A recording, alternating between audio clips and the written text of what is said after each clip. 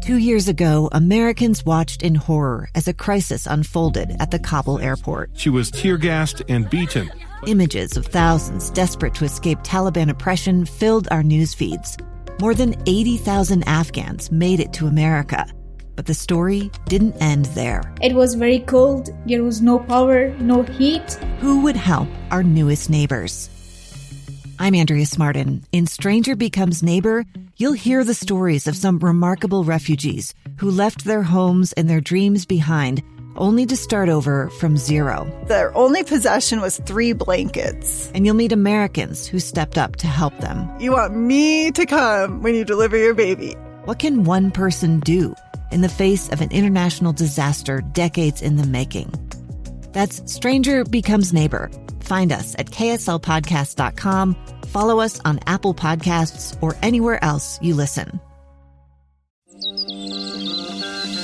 It's time to get outside. This is KSL Outdoors, brought to you by Trax Power Sports. 2 hours of stories and information on hunting, fishing, and high adventure. Our host is Tim Hughes on KSL News Radio.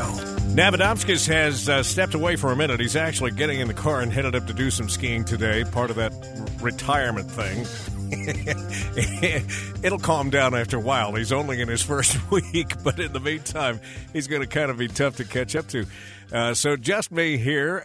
He'll come back and help us with fish bites here in just a minute. We're going to talk for the next few minutes about the Western Hunting and Conservation Expo that's coming to the Salt Palace Convention Center next weekend, February 2nd through the 5th. And John Bear is joining us to help us do that. He's the auctioneer. And I guess you're sort of the MC of all of the events there, John? Well, they have a few MCs that come in for the night events. My buddy Mike Lauder is going to be the MC Friday night, and Jana Waller of Skullbound TV is going to be the official MC Saturday night. But I am the guy that you usually hear making all the announcements and talking in the hall on the microphone and stuff. Yeah. Yeah, I get plenty of mic time up there for sure. Let me brag you up for just a minute here, because I'm told that you helped raise well over $125 million for wildlife conservation and hunter advocacy issues, and a part of that number includes almost $10 million raised just last year at this expo. Yeah, we had a great expo last year. I mean, it was, we broke records every way you could break them with attendance and what we brought in on the permits that we sold. It was just a great expo, and we're hoping to, have a repeat of that this year. I'm lucky enough to be able to stand up in front of everybody and have a good time selling those permits and doing the auctions, and I've been doing that for quite a few years now, and it's a lot of fun. I think I told you when you joined me last year, I've had a couple of stints at this of being an auctioneer. One on the smaller scale was just my son's basketball team at the high school, where I was trying to squeeze more money out of the parents that were already broke from putting their kids on the team, which was not a fun experience for me. The other one was working with Mitt Romney and his family on a fundraising event that they had. It's tough to ask for large amounts of money. Do you ever get used to it? Yeah. I mean, people are always free to tell you no. Yeah, that's true. And, I always kind of joke with them before the auction gets started that I'm not responsible for their poor financial decisions, but it all goes to a good cause. So it does. It's a lot of fun, and I do a lot of auctions too for like the 4-H and the FFA and the basketball and the wrestling teams, and I really enjoy all that. This one's, the expo's on a whole nother scale as far as the number of people in attendance. We'll have almost 2,000 people stuffed in that ballroom Friday and Saturday night. And, we have people from all over the world come to bid on these permits and help us raise money for conservation. It's a pretty exciting time. Yeah, and that's what we want to emphasize, is that the money does go for conservation projects and issues. How much of that stays in Utah, do you know? The permits that we sell, like the Antelope Island permit, all that money goes back out to Antelope Island to help with whatever kind of things they have going on out there. They've had some fires out there a few years ago, and they reseeded that. You know, the deer permits that we sell, the statewide deer permit, 90% of that money is earmarked and has projects ready to go before we sell the permits. So yeah, it's 90% of it's earmarked, 10% of it goes back to the organization that's in charge of selling the permit, whether it's SFW or Mule Deer Foundation or the Utah Wild Sheep, whoever owns the permit or is given the bid on the permit, and then we sell it. They get to keep 10% of that, and then they have their own projects they're working on with the division that they can use that money for as well. We've had frank conversations about this in the past, and I know you hear some of the same things I do, the pushback on the money involved when it comes to some of these hunts. And that's why we emphasize the conservation side of this. But the great part about the expo is that some of these permits that would be totally out of reach for some people actually become in reach with this idea of just putting $5 for an application in. Yeah, we have 200 of the, really good permits in the state that we put up. There's 200 of them. You can apply. It costs you $5 per application. And, you can go in there, you can apply for one permit and spend $5, or you can apply for all of them. And, of course, your odds go up the more you apply for, if you apply for all of them. But you can,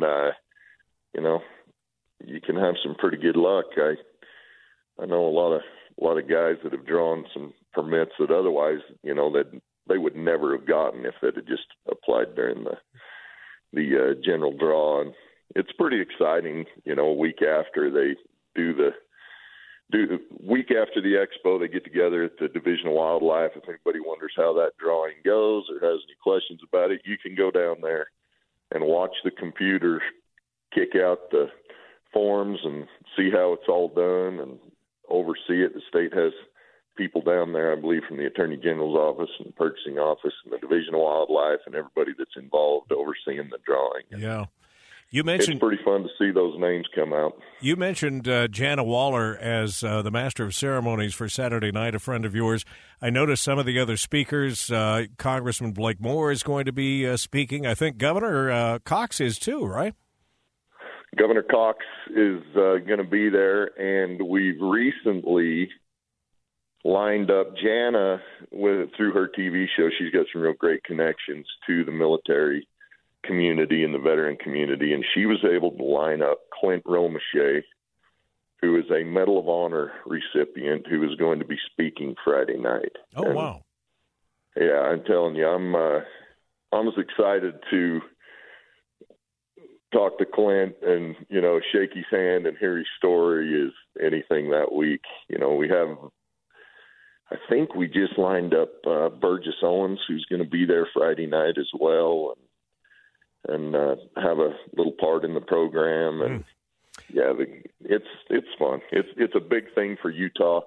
We're grateful that our local legislators and our governor and our politicians realize what a big thing it is, and that they come out and rub shoulders with the hunters and get to know the sportsmen and sportswomen of the country and of Utah, and will be part of it with us. Yeah, look, 50 to 60,000 hunters go through there on a or during the event from the 2nd through the 5th. Here's the other thing I've really appreciated over the last few years, and that is the involvement of the ladies. There is a lot. I mean, Jan is obviously going to be emceeing that on Saturday, but there are a lot of events to encourage women hunters to be out there as well. Oh, yeah. We have Friday, I believe right around noon, starts sometime in there. They have a banquet just for the ladies' luncheon. And I tell you, it's a party. You get all those girls together and wearing big hats. And they wear their big hats. They have a different theme every year. This year it's something to do with red. Everybody's supposed to wear red. Yeah. It's always a party. Those girls, they know how to do it. And they always have also throughout the expo, they'll have seminars for women that want to get into hunting and how to go about that. in the hunting community, the largest growing part of the hunting community is the women, the ladies. Oh, They're growing like crazy. They're really getting into it, and we'd love to see it. Yeah. And this guy's going to be performing on Saturday night as well. I want to see if anybody recognizes the voice here. Got a highway that runs out east of Ely. Yeah. Tumbleweeds and wind can be a trial. Now, the one and only Ned Ledoux. Yeah, now country fans here will say, that's not Ned. That's got to be Dad Chris. We lost Chris Ledoux at a young age, unfortunately. But I spent 10 years of my radio career in country music working with the likes of Country Music Hall of Fame country Joe Flint, who was great friends with Chris Ledoux. And Chris, I don't know that he had a bigger audience, a bigger following than he had here in Salt Lake City. I mean, bigger than a lot of even the big Nashville stars. And Ned sounds a lot like his daddy. He does. He sounds a lot like him. You know, I think he still plays with some of the band members that played for Chris. I think Ned played in Chris's band as well. Yeah. And, Chris Ledoux's legendary. I mean, you want to talk about a guy that knew how to throw a party and put on a concert. You go to a Chris Ledoux party or a Chris Ledoux concert, and it was a good time. Let me tell you Ned's the same way. Let me tell you one of my favorite memories, and this goes back a while. We're out of time, but I'll squeeze it in. My first experience with Chris Ledoux also happened to be the first experience for Garth Brooks with Chris Ledoux. Before Garth Brooks was anybody, we put on a concert over at the old Symphony Hall, and Garth opened the show for Chris Ledoux. That'll give you some idea. And Garth was standing backstage while Chris Ledoux was running around, swinging on ropes and jumping off the drum set, and a light bulb went on with Garth Brooks, and I think sort of led him down the path of the kind of showman he was going to be, if that tells you anything. Oh, yeah, and then Garth, in his song about Much Too Young to Feel This Damn Old, talked about a worn-out tape of Chris Ledoux, and when Garth got big, that really helped Chris's career out, too, really launched him. That's where that came from. All right, so the event is coming up at the Salt Palace Convention Center. It's the 2nd through the 5th. If you want more information, just go to huntexpo.com. John Bair, thanks as always. Thanks for having me. We'll take another break and come back, do a little road tripping with the boys. Actually, I think it's just Bob Grove joining us when we come back next. By supper time. I said, man, it's been a pleasure. Your words have been a treasure. I'm Dave Cawley, investigative journalist and host of the podcast Cold. In October of 1985, a woman named Cherie Warren left work at a busy Salt Lake City office to meet her estranged husband at a downtown auto dealership. She never made it home. Cherie's car surfaced weeks later in Las Vegas. In the parking lot of a hotel casino. No one knows how it got there. Strange. It was strange. Both Cherie's estranged husband and her boyfriend raised suspicion for investigators. I kind of thought that he might have done something. But no arrests were ever made. In Cold Season 3, we dig into double lives, make new connections in the case, and examine the difficulty raised by reasonable doubt. We want answers just as much as anyone else. They have creeps like that now too, so nothing's changed. That's the new Cold Season 3, The Search for Cherie, now available anywhere you get your podcasts.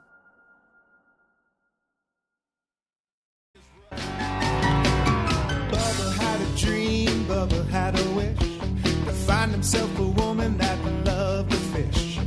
One day at the tackle shop, his dream came true, and now for everyone he catches, she catches too. Hey, Bubba!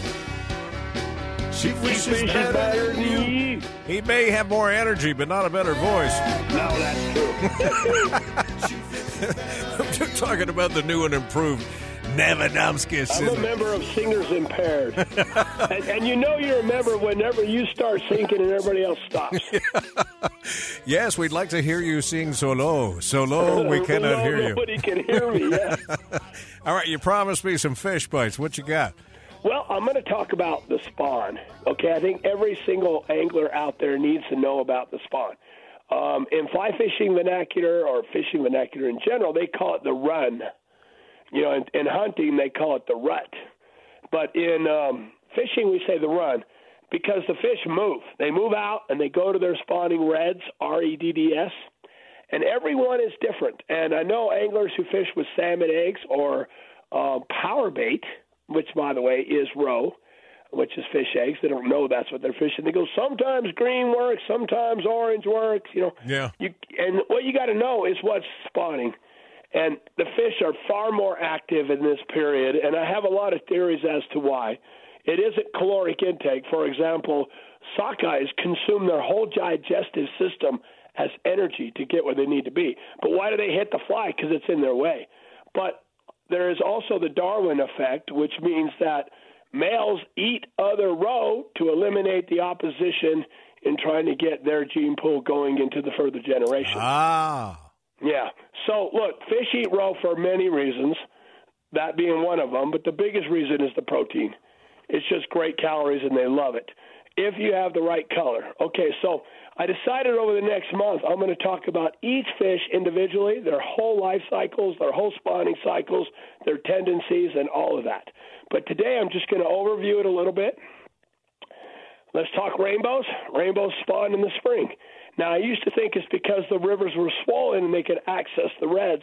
But then when we traded them we actually gave them to New Zealand in 1883, they spawn in the fall down there because that's the way they did it here. And the rivers are low there, but that's when they still go. Now, there is such a thing as a fall spawn. We have 2 strains in Utah. Chalk Creek has a strain, and one of the fingers, the Hams Fork of the Green, has a strain. But other than that, rainbows spawn in the spring, and that's when they head up. Now, browns are fall spawners. Okay, browns spawn, they used to spawn in October, but with our temps, the way they've changed over the last decade, they're now spawning in November and even into December, at least at our latitude. Is that temperatures? Is it? Yeah, I think that's the key. I think temperatures send them into the mood. But, yeah, I've been watching those fish spawn for my whole life, and I've noticed the transition. It's further in the year now. Okay. Okay, and then whitefish are spawning in about a week and a half. They'll start. That's a winter spawn fish. Let's talk about bass, which we don't talk enough about. Got a whole lot of buddies that are bass fishermen now, and they spawn in May. I mean, May, flat out May. It's definitely late March, all of May. And by the way, that's when you want to fish for bass, because those females put on an extra 10 pounds. I mean, the world record is 25 pounds, of course, caught in May. Second, third, fourth, fifth, sixth, all the way down in those records are all May, because of the belly gets so large, those bucket mouth bass, and that female gets huge during that rut.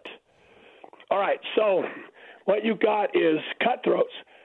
Cutthroats, this is the Bonneville cut, but all cuts, they spawn right after ice off, so 1st of June, okay? Mm-hmm. And so they wake up from dormancy and spawn, and then spend the rest of the summer trying to get the calories to do the same thing the following year.